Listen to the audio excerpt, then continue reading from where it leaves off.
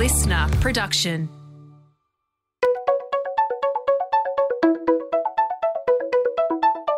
Hi, this is Paul McIntyre. Welcome to the MI3 audio edition.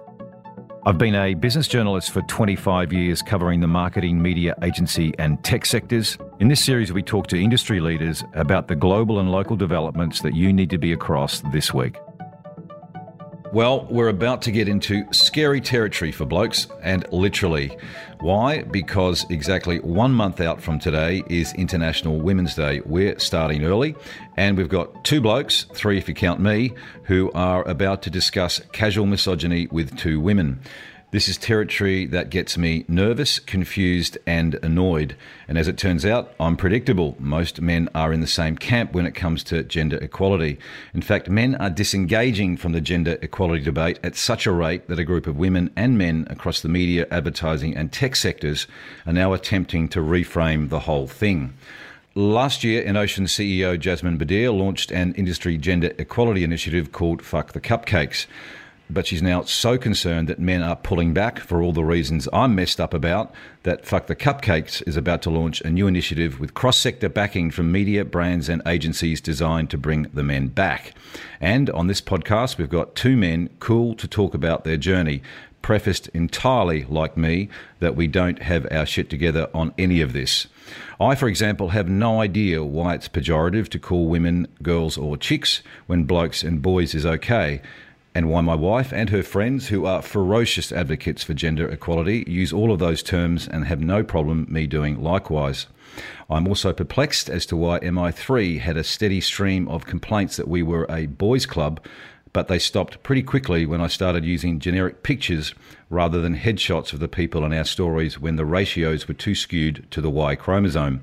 Never mind the voices in those stories were still not at the right gender ratios, nor that I personally find it much harder, with exceptions, to have women contribute publicly to industry debate. I spend much more time trying to convince women firstly to engage, then say what they really think. Yet I get fried for perpetuating the patriarchy. I guess I'm most disappointed that the boys' club barbs were about pics, not the content, or that the protests were only pixel deep. Equally, I'm perplexed by conversations I have with industry where the appointment of white women to CEO positions across tech, agency and media is now met with complaints that it's not diverse enough, that 40-something white women are the new me, 50-something white men. I also drop my jaw when I read federal bureaucrats trying to replace the use of terms like pregnant women and breastfeeding to, wait for it, birth givers, lactating parents and pregnant people. I'm usually reluctant to say any of this publicly because of being labelled an anachronistic 50-something white male, which obviously I am. But if we're going to get somewhere with men involved, it looks like we need to have more of these conversations. So enough of my laments. We're going to hear about what next for gender equality across the industry and how to get men properly engaged beyond virtue signalling. Joining the panel today are four people and companies jumping in the deep end on this. As I mentioned, Jasmine Badir is here, joined by 10 Viacom CBS Chief Sales Officer Rod Prosser, Alyssa Bartlett, Chief People and Culture Officer at JCDecaux, and Adam Finesse, Managing Director at Impact.com. Welcome to you all. Now, Jasmine, to you first. Have I just dug myself a ditch and buried myself forever?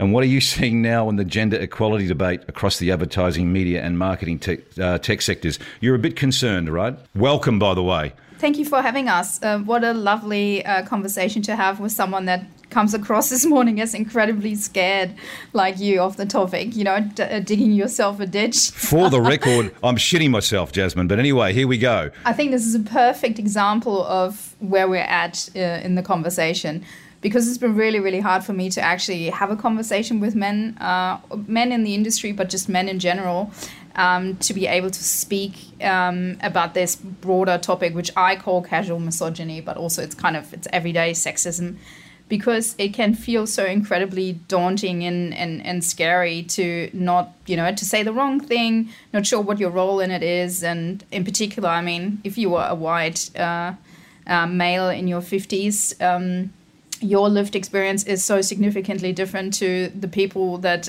we're talking about in this conversation, which is women. That I can totally relate to that. I can totally understand where you're coming from and where you might feel that, oh my God, I don't even know how to talk about it today. Am I going to get ripped apart? the short answer to this is absolutely not. This is really, really great because we need more of these conversations. Otherwise, we're not going to get anywhere. Women are talking to themselves at the moment.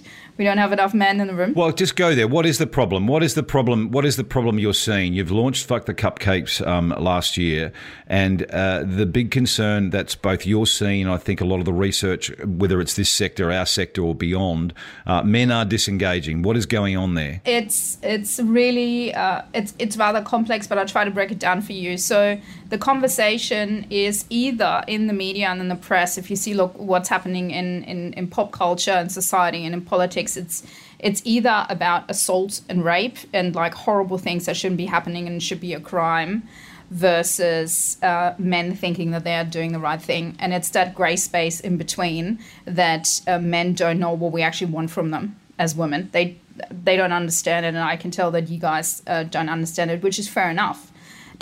So the space that we're talking about that sits in between is where men believe that what they're doing at the moment is enough, just by simply not assaulting your co-worker or being a horrible, violent partner means that it relieves you from doing anything further.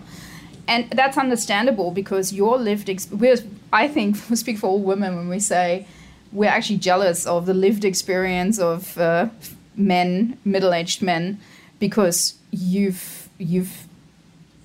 have had it quite a lot easier in so many ways than we would have had. And explaining that to men, what that actually means, takes a lot of time and it takes a lot of effort to unpack it. So I think we're so opposed in this conversation at the moment that one gender is either trying to hide and run the other way, and the other one is just running around in a room with their hair on fire. Right.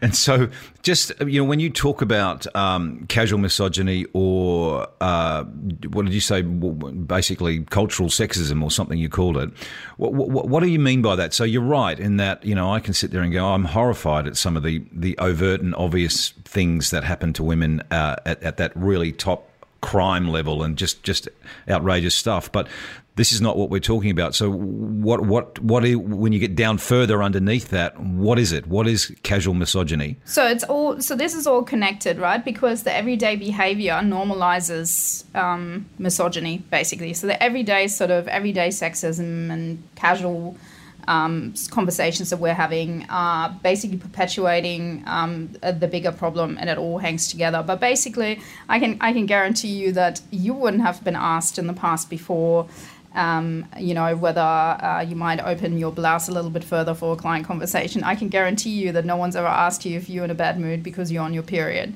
I can guarantee you also to just stay with current references out there that you wouldn't need to smile more in meetings to get your point across, or being called aggressive whereas a man saying the same sentence is called passionate.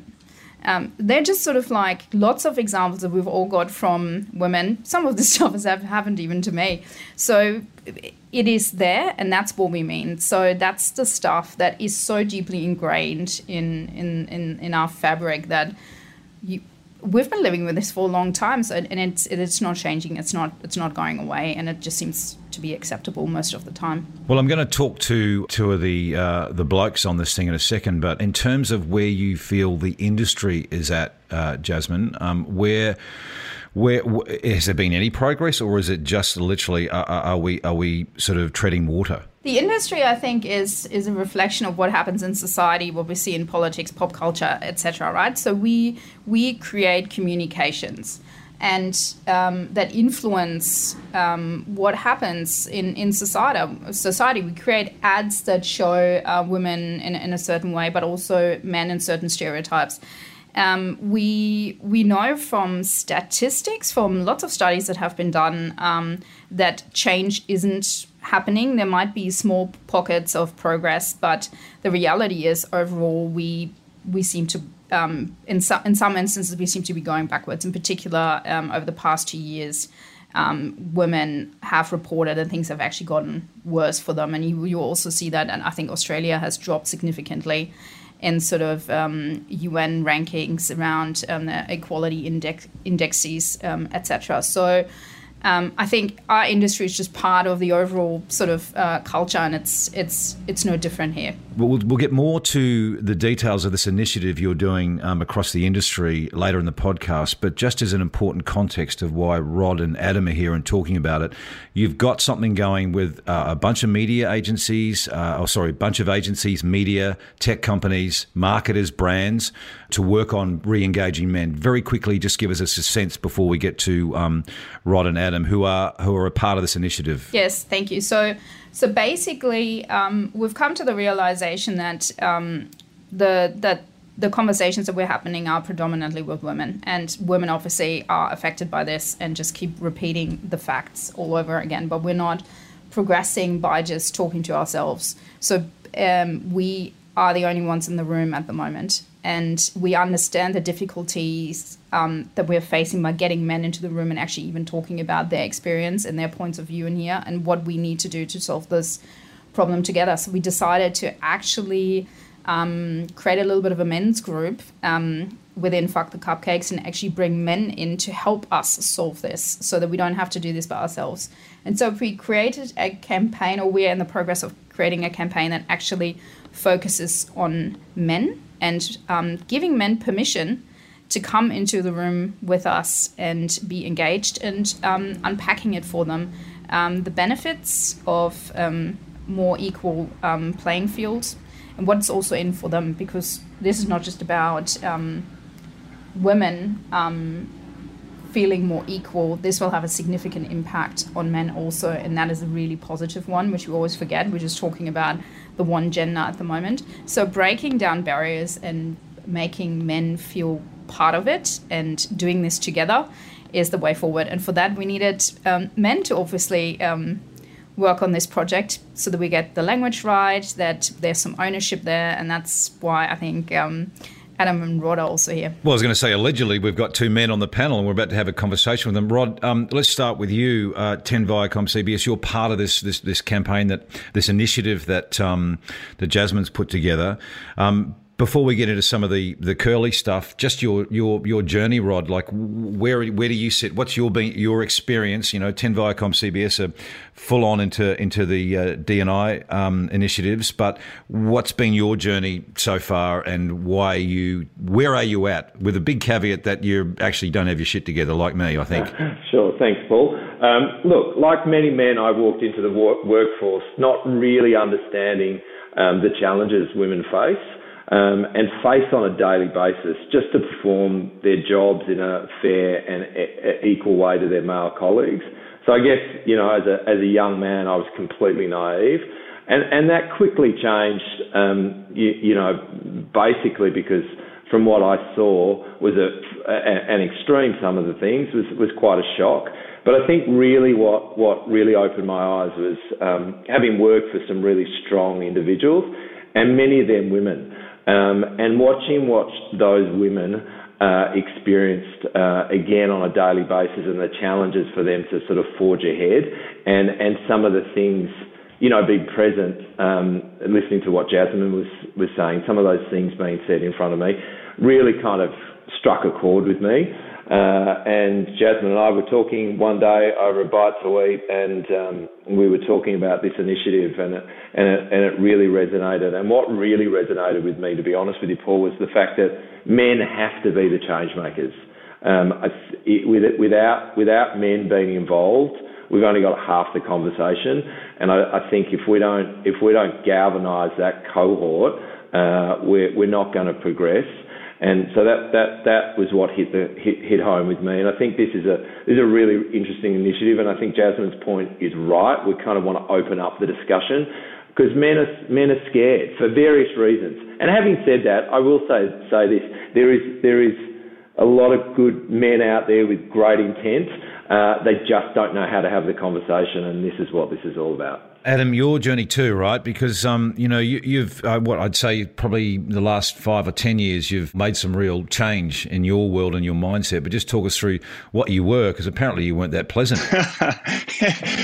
Nor are you, by the way, middle-aged, by the way, as much as I and Rod might be middle-aged. You don't look middle-aged, just saying. Mate, 45 this year. Take it all back. Yeah, so now Now you made me even more nervous. But okay, so 8 or 9 years ago, I got sacked from my role at Southern Cross Austereo. I was the director of sales for Brisbane, and I got sacked.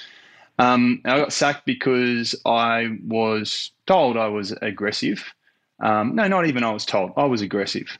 And I was a cardboard cutout, and I wasn't wanted in the company any longer. It was pretty much what I was told. And I was like, okay, it's not them, it's me and what's going on. So this was 8 or 9 years ago, and I was like, okay, what's going on? And I went through a whole process, and I had some mentors, and I read a lot, and I listened to a lot of podcasts, and I learned a lot about best self and worst self.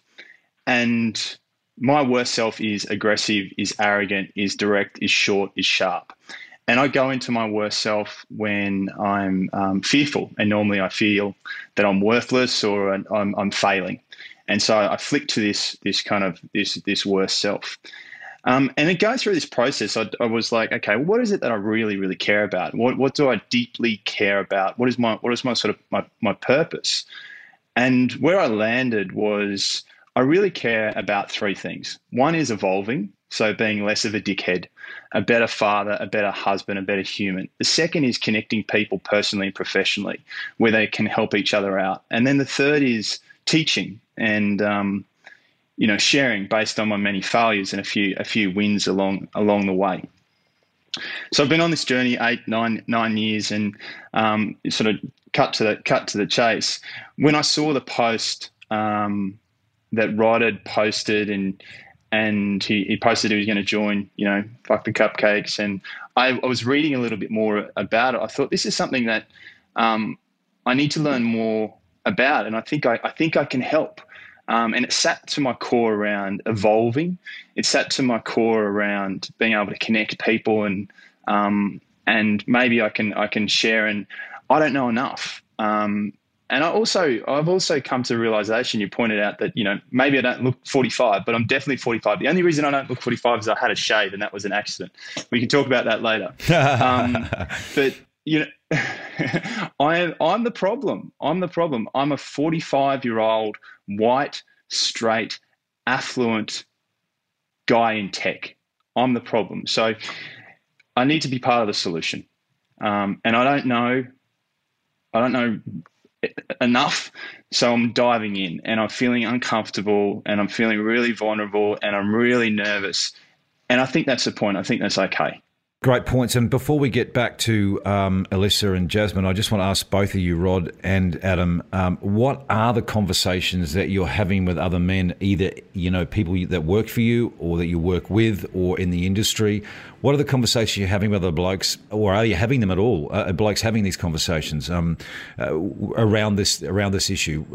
Adam, you're on a roll now. So are you having those convos? Yeah, our organisation, so impact.com, we realise we're not perfect. We're imperfect as an organisation. We're imperfect as individuals, but we're having more and more of these conversations. And I get called out on stuff as well. So let me give you an example. And this was around Black Lives Matter, Black History Month. This was a little while ago. And I was reading about it. We were doing some initiatives internally, and I was posting in our Slack channel, let's get behind this. Let's really support it. And I'm like, Black Lives Matter. And then I posted, actually, all lives matter, right? I posted that in our Slack channel, and two people independently slacked me. One was a 23-year-old guy, and the other was a 26-year-old guy, and he said, Adam, you can't say that. And I was like, what do you mean? It's like, what you don't realize is we know your intent, but there's a movement around all lives matter, and it's actually against sort of this Black Lives Matter. And it's not about, not all lives matter, but it's putting a focus on Black Lives Matter, and that's really important for this conversation. And I was so grateful to these two guys in my organization that called me out on my incompetency. And I was just like, okay, that's pretty cool. And so, it's just, I'm seeing younger men really starting to think more around broader equality, certainly in our organisation. And I feel grateful that I'm being called out on these things because it helps me evolve. Just get better. And Rod, is that your experience, or and certainly, maybe that's what's happening with younger men. You might have a different observation with your team, but also 40-something blokes, 30-something, 40-something, 50-somethings. Are we having the combo? Yeah, I do have a slightly different view, which we'll get to. But first, I just wanted to pick up on that point that Adam made, is that I think it's okay to call out we're not perfect, and we often say that, and I think that's important. Because if you be too righteous, you'll only stumble at some part and then people give up. So I think that's a really important acknowledgement business and people need to make. Look, in terms of the conversation, firstly, we're not having it enough, full stop. And that is why this initiative is what it is. So I would like to have a conversation on a more regular basis. Now, there's reasons why men don't want to have the conversations. The biggest reason, I think, is that they don't know how. Sadly, the other reason is they are a misogynistic male and they don't want to. And then lastly is I think there's this whole notion around I did this in my past, or I've been involved in this company in the past, that might pop up. Or if I say something, how's my male leader going to look at me? Do I look woozy if I'm sticking up or making a comment or saying that's inappropriate when they see inappropriate things happening to women? So it is, as you rightly pointed out at the start, a very nuanced conversation that men have trouble with. And I think that's not permission for us not to have the conversation. And more, it sort of resonates with me, is we have to get the male change makers within business to start the conversation. And so, Alyssa and Jasmine, what do you make of what you've just heard from these two cats, and what conversations are you having? Are you having conversations with men in your organisations, and how does that look? Is it the same as what we're hearing from Adam and Rod? Alyssa, welcome, by the way. It's you're at JCDecaux. What is happening there? Yeah, thanks, Paul. Hi, thanks for having me. And can I just say how excited JCDecaux is to be part of such a courageous and authentic initiative. I think where I'd start is just to say that what I've noticed at JCDecaux isn't any different, really, Paul, to other organisations or industries I've been in over the last 20 years. And really every day I see examples of casual misogyny, which could be from, women being labelled emotional because they show passion in meetings, through to, just the other day, a man standing at the door saying, I'm not sure whether I should be opening the door to women. Is that going to be perceived as the right or the wrong thing to do? So I think the topic that we're talking about today is something that absolutely needs to be addressed. It needs to be discussed. One example I thought I would share from a previous organisation is working very closely with a senior female leader who came into my office one day. She was crying. She was visibly really upset, saying that she'd just uncovered that the male leaders that she worked with in her team had, without her knowledge, made a pact. We're never going to swear in front of her or use foul language because she's a lady. Now, interestingly, while their intention, I'm sure, was to treat her with what they thought was respect, her perception was the opposite. She was being singled out. She wasn't being treated fairly or equally as a leader. And interestingly, she actually exited the organisation not long after. So I think for me, there's, this concept that we've been talking about today, which is this unintentional casual misogyny, is clear. And I think that's why we have to get these concepts out into the open. One of the things that we've certainly done at JCDecaux over the last few months is come up what we think is a progressive diversity and inclusion strategy. And we've really put gender equality at the heart of that. So, this year we're planning to roll out education programs for both males and females on gender equality, designing a future leaders program, And, you know, recently we've actually promoted a number of female talented individuals across the workforce into leadership roles prior to them either going on or returning from parental leave. And for us, that's all about merit-based promotion, focusing on capability rather than, you know, focusing on males or female quotas. Okay, so let me ask, let's just go there. Let me ask some of those curly questions and get Alyssa and Jasmine's view on it. So is opening the door patronising? What's the thing for me with girls versus chicks versus boys versus blokes? Jasmine, are you the new 50 white-year-old male because you're a white CEO of an agency? So what are we supposed to... Let's start with the boys and chicks and blokes and girls thing.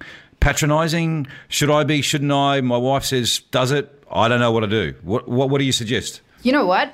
I think you usually need to ask if you ask people what they would like to be called, it's usually a very straight answer. But I mean, that's like girls or boys. Let me start you there. I've made the mistake sometimes, you know, to call the creative guys, you know, the boys, and that might also not be okay. But I think because we are having such a regular dialogue, you can actually just go, sorry, was that stupid that I just called you that? Should I do that differently? And then you get an answer.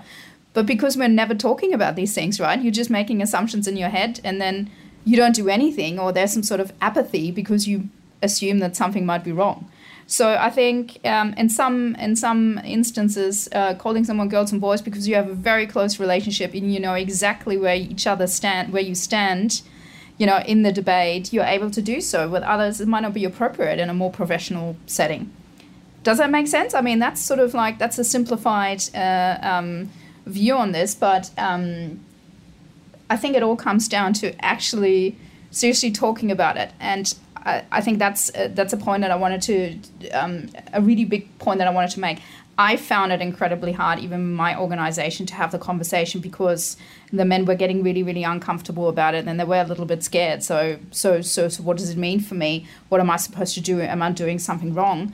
And that comes from a place of really not knowing what's right or wrong. But once you start talking about it, it becomes very clear that this can be broken down very easily. And once they understand what we want from them, that we actually just want them to ask us or to join us and ask questions about it, and join their female colleagues around a chat around potentially parental leave, you know, like maternity leave, paternity leave, or conversations around or pulling each other up on when someone says something that might not be appropriate, and giving them permission to do that we have got their backs. We're not going to rip each other apart. We just got to hold each other accountable. And that includes myself, women as well, you know, because we're not perfect either. So no one in this debate is perfect, and therefore it can't be so black and white. We really got to lean into the shades of grey in between here. Lactating parents versus breastfeeding mother? Well, you know, I have a lot of things to say around what the government does at the moment, so I'm not sure we want to go there. That's going to be a long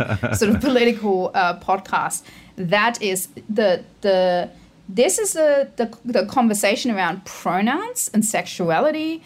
That's a whole nother ball game, which gets you very quickly into this whole situation where, for instance, I'll give you an example. I try to focus at the moment on gender equality. And what I'm getting is, but what about climate change? What about LGBTQI? And what I say to this is always like, that's great. If you're passionate about that, do something. I'm just focusing on the one thing that I can focus on right now, right? Because there is a myriad of problems that we need to tackle. This initiative is at the moment just purely focusing on leveling the playing field between women and men, and that's it. So the issue, though, there, Jasmine, is that in some ways it is all interconnected. At least for me as a bloke trying to work out, you know, in a gender context, equality context, and beyond, I sit there and I join the dots and go, well, to me, girls and boys versus lactating parents is sort of the same issues I'm grappling with. What do I do? How do I say it? How do I frame it? So there is an interconnectedness there that I blurs the lines. You did exactly the right thing there. You're admitting that you're not quite sure what to call these people, and in the benefit of doubt, I always ask people what they would like to be called. and whether they're comfortable with it. If they are a lactating parent, whether they have, because that comes down to sexuality. And I think we just got to ask the same way that we need to ask women and men that what they are comfortable with behaviors in the room. When other genders are present, that applies to this conversation also. It doesn't relieve us from being an inclusive society in general, right? So I'm part of the Ad Council's Diversity and Inclusion Committee. So I'm talking a lot about minority groups, colour, privilege, wealth versus, people that are coming from different, backgrounds, and how we're including them also. So it doesn't, obviously, just because I'm focusing on gender now, it doesn't relieve me from all of my other duties to just be a generally, inclusive person. But really, I think if we had more of these conversations around it in terms of what's the right or wrong around calling someone a lactating parent or a mother or a father, we probably would be okay, would be in a much better place. Can I say that I will get into... Sorry, Rod, go. I would say this on that point. You are not alone. The majority of people, I think, find it, there's complexities, and again, it goes back to that point around conversations. I think this is where corporations need to stand up. A lot of corporations say something to say something, but there's no... it's all talk, no walk. And I think this is, for me personally, feel so blessed with the business that I work for, 10 Viacom CBS, that we have a really robust program running around DE&I, which really is educating our people on many of the topics that we're talking about today. And it's education, and then followed by that, it's the conversation. So, I would say you're not alone. Yeah, thank you. But I would say that I'm probably going to get fried again, is that I'm not a fan of lactating parents. I think it dehumanises a woman and their uniqueness of their mothers, fathers, whatever. So I got a problem there, and that I take the point. I've got to be mindful of what people want. But I'm going to ask Alyssa. So opening the door for a woman, like what you talked about, that example you gave, is that patronising? Or is it patronising to some women but not to others? So therefore, you ask, can I open the door? What do we do? Great question, and unfortunately, I don't think there's one answer. I think it is about that particular individual, and I think it is about asking the question. So, I think what we're talking about today, that it's not so much about what are the words I should say at that moment that's going to work for every female. I think about it's asking yourself, how well do I know this individual? Do I have a strong relationship with them? And it's actually stopping before I take that action and saying, I'd really like to open the door for you. That's something I've always done. How do you feel about that, right? And you might only need to ask it once, but then you know. So I feel it's really important to focus not only on the words, but what are the skills that we need to elevate, which is asking those questions and making sure we're not making assumptions that is actually going to solve this issue in the longer term. Is there some license there for intent, though? So, the well-meaning intent, not meaning... And now, I'm not saying that it doesn't happen, because it does. There's bad intent and bad behaviour, but I think about opening a door, or letting a woman go first through, or doing like those things. Which I'm sorry, I was brought up like that, and that's kind of it's ingrained. And I sort of some of the time, not all the time, do that, and to then be stopping and asking every woman that I come across whether I can. It's a pain in the ass, to be honest, but there's intent. Oh no, let's not do that. And intent is so important, isn't it? It's to be honest, we all do things that we're doing because we've learned them in a certain way. And we're not focusing on people here that we cannot change because they're just stuck in their ways and they are doing it deliberately. We want to engage with the majority of men that actually want to do the right thing. And I think the best way of talking also about any problem that you might think, that might have been a little bit wrong. It's like, you don't need to pull up someone in a moment and say, I don't like what you're doing immediately. You can also have a think about it and pull someone aside later and say, hey, I've been thinking about this. And I just wanted to let you know that maybe what you did in there wasn't good, or maybe the other women perceive it in a certain way. Just wanted to let you know, or even like talking about it as a group. To be perfectly honest about your worry that you have about opening the doors for women, I think it's lovely. Continue opening the doors for women. I don't think there will ever be women that are marching on the streets going, oh my God, they're holding the doors open for us. doubt that's going to happen. Here's the challenge, Paul. Open the door for both men and women, and just then you're just a really nice guy. That's a fair point, but well, I'll try that with you next time I see you, right? I don't know how it's going to go down. Adam, what do you make of lactating parents and opening doors? I open doors for males, females, young, old. I'll open a door just because I think it's the right thing to do. But I do think about it, Paul. Like I think about it. But something that was just said by Alyssa, I think that's just asking the question in certain situations is probably a really good thing, and that's a great point, and something I've certainly learned from this conversation. But yeah, the lactating parents thing, I'm with you on that, Paul. Like I do struggle with that. Can I refer to you as a lactating parent? Or it's very, very, very difficult concept. I'm sorry, I'm old, but it does get to this. I mean, what it points to though is, are we allowed to have the discussion that says, is some of this shit getting carried away with ourselves? So lactating parent, are you allowed to say, yeah, I don't know whether that's really pushing the envelope, and that's at a generic level where you've got academics and linguistics talking through all those things that have got, gender neutrality, and it's sort of quite academic, but it's being pushed down into the mainstream. We have to ask the same question, or we have to be allowed. Are we allowed to ask the same question of the industry? Are they disconnected? Politicians, the people that are saying these, are they actually disconnected to the reality? I don't know, Jazz. What's your view? No, what I would say to this, to be honest, we're not authorized to have the conversation about this topic at all around lactating parents, unless any one of you here is at the moment a non-cis parent, or we're not the authority on this one, and I doubt a lot of politicians actually don't have the conversation with the right people about it either, right? Clearly this is coming from somewhere, so someone feels uncomfortable about it, and I have enough queer friends that have children that really struggle with that topic and what to be called and how to make it comfortable for them. So that just must be coming somewhere. I'm not qualified to comment on that at all, but I think we should probably, instead of us coming to conclusions on this, we should probably ask those people how they feel about it. Well, no, to be fair, it's a parallel.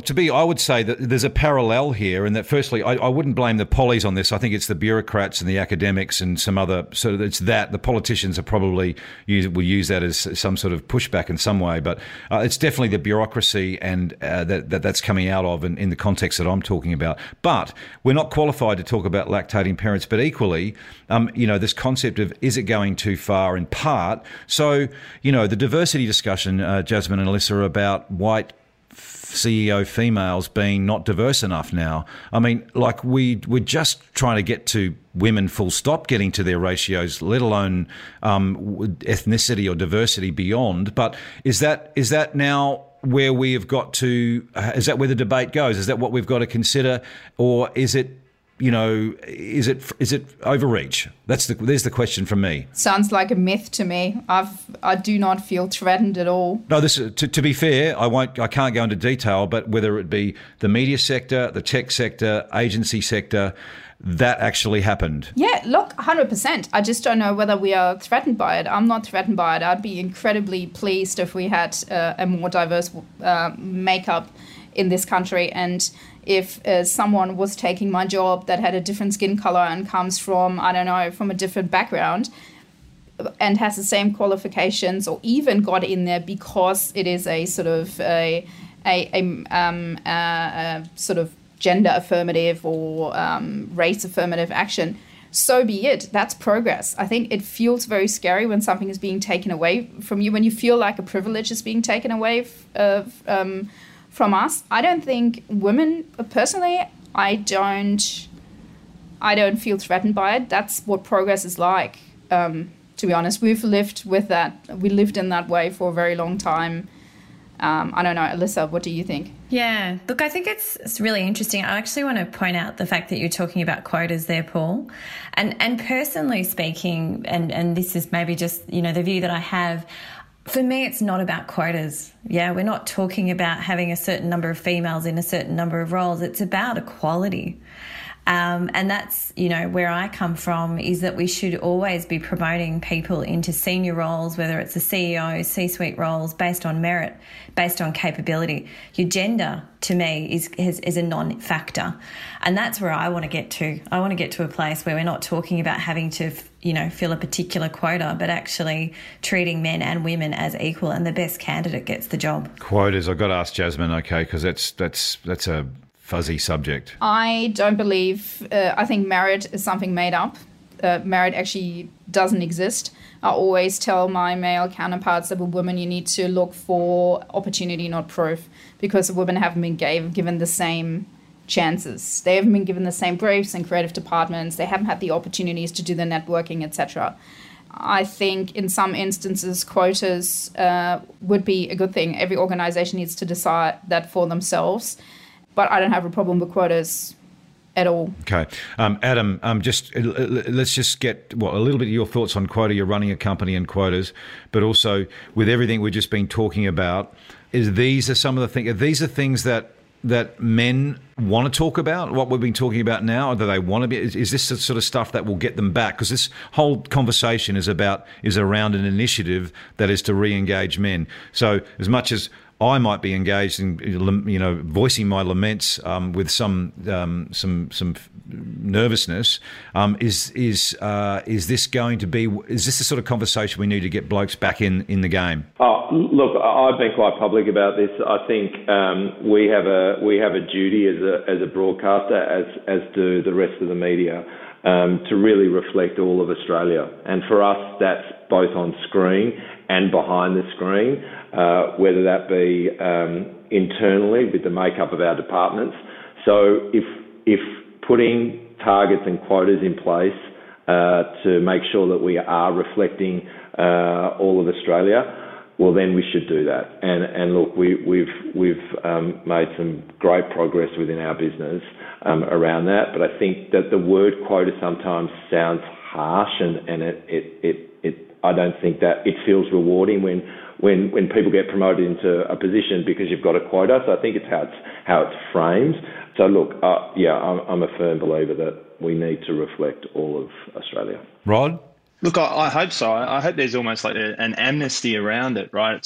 It's like just talk about it, and whatever you say, know that you may say some wrong things or you may say some right things, but let's just learn together. Let's be kind of vulnerable. Let's engage the people that know more than we know, and let's just have a conversation. So I really hope it does, Paul. We just all have to just progress, just get a little bit better every single day. Okay, so let's just go, Jasmine. Let's get to some detail on this initiative and what we're going to see, what you want to see happen as a result. What are we going to see from this initiative? What is it? You've got quite cross-sector support. You still want some brands coming on. I think you've got DHL that's joined. But what's the agenda here? So we have, so first of all, I need to say thank you to obviously Adam, Rod, all the other people so we've got Jason Tonelli from Mercer Bell, who's also part of this. We've got people from Edelman PR working on this. We've got Hearts and Science as a media agency on this. But from a media provider sort of or media perspective, we've got JCDecaux, obviously, which is amazing. We've got Val Morgan Hoyts, we've got ARN. We really need to say thank you to these people to also giving us the reach that this campaign needs. So what you will see is basically an initiative or a campaign that is created by a variety of agency partners in this country that believe in this issue to, in its first step as a teaser campaign, trade teaser campaign to bring broader sort of awareness to the campaign and brands to get buy-in. So we need broader support to make this a real success. And in its second stage, we will see a full campaign targeting men with humor on their own terms, basically, without making this like a talking down educational campaign telling them what to do. We're asking them if they come along with us and be the change. There will be a site, so bethechange.com.au, where we are elevating content from a variety of men's organizations, men's charities that sort of aggregate really, really good content that are focusing on what men could be doing in its simplest form, how to have a conversation, how to, just gives you a lot of tools and tricks. Also, how do you make the most of an International Women's Day as a man? What's your role and responsibility here potentially? How do you come along? So really positive. It's tonally very positive. Uses a little bit of humor to get men in and not feel so offside.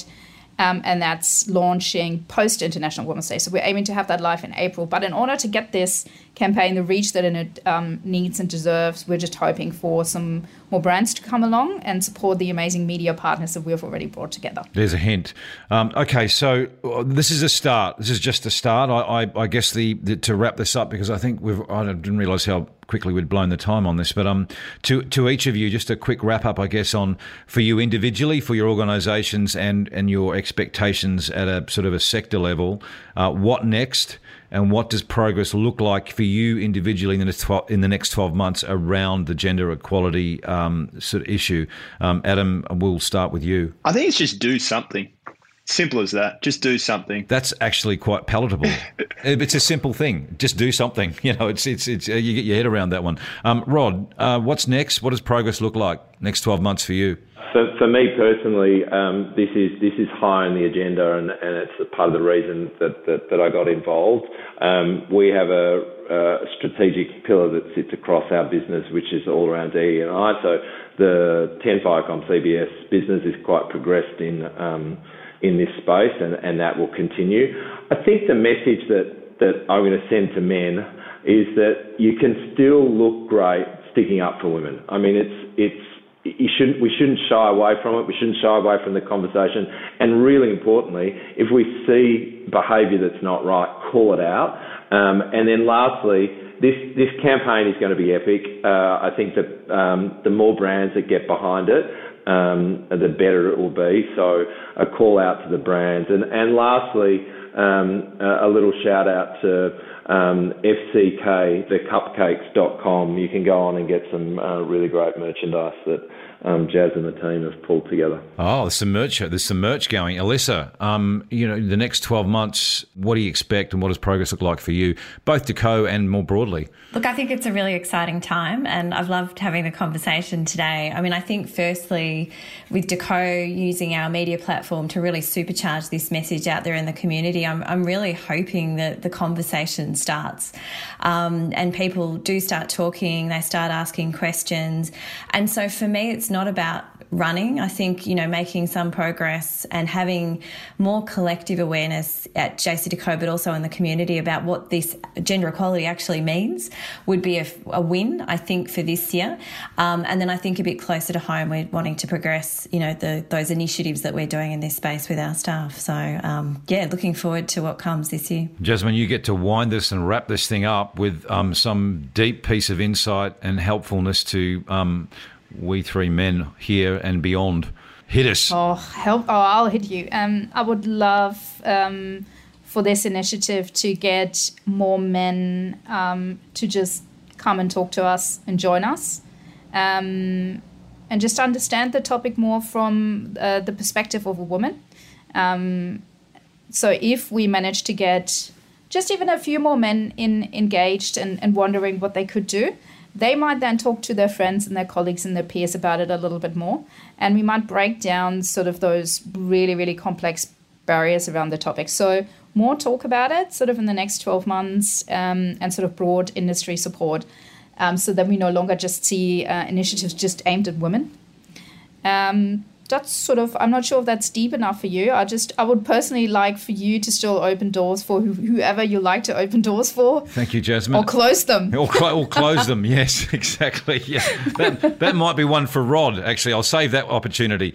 Look, it's genuinely, I don't know how you're feeling, Adam, but it wasn't as bad as I thought it was going to be. So it was genuinely a good conversation. And I guess it's the space or the feeling that you can raise some of these questions that you have in your head, where traditionally, historically, I will keep that to a couple of people where I feel safe about going, what about this? I don't get it, including Jen, my wife. And I did read her the intro to this before then I said, are you going to see me again? Should I be saying what I'm saying? So she gave me the thumbs up and said, knock yourself out. So I said, thank you. I think I will be knocked out. But all of that says it is really important to have the license to raise the questions and have the voice and articulate the confusion, perhaps the frustration as well. And all of that can only be a good thing, I think. As long as you're willing to listen, you can ask all the questions.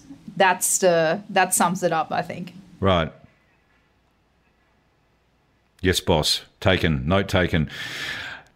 Jasmine Badir, Rod Prosser, Alyssa Bartlett, Adam Furness, great conversation. Thank you for joining. Thanks for sort of going into new territory, and let's catch up in a few months and see how this thing rolls out. Stay safe. Thanks for joining. Thank you. Thank you.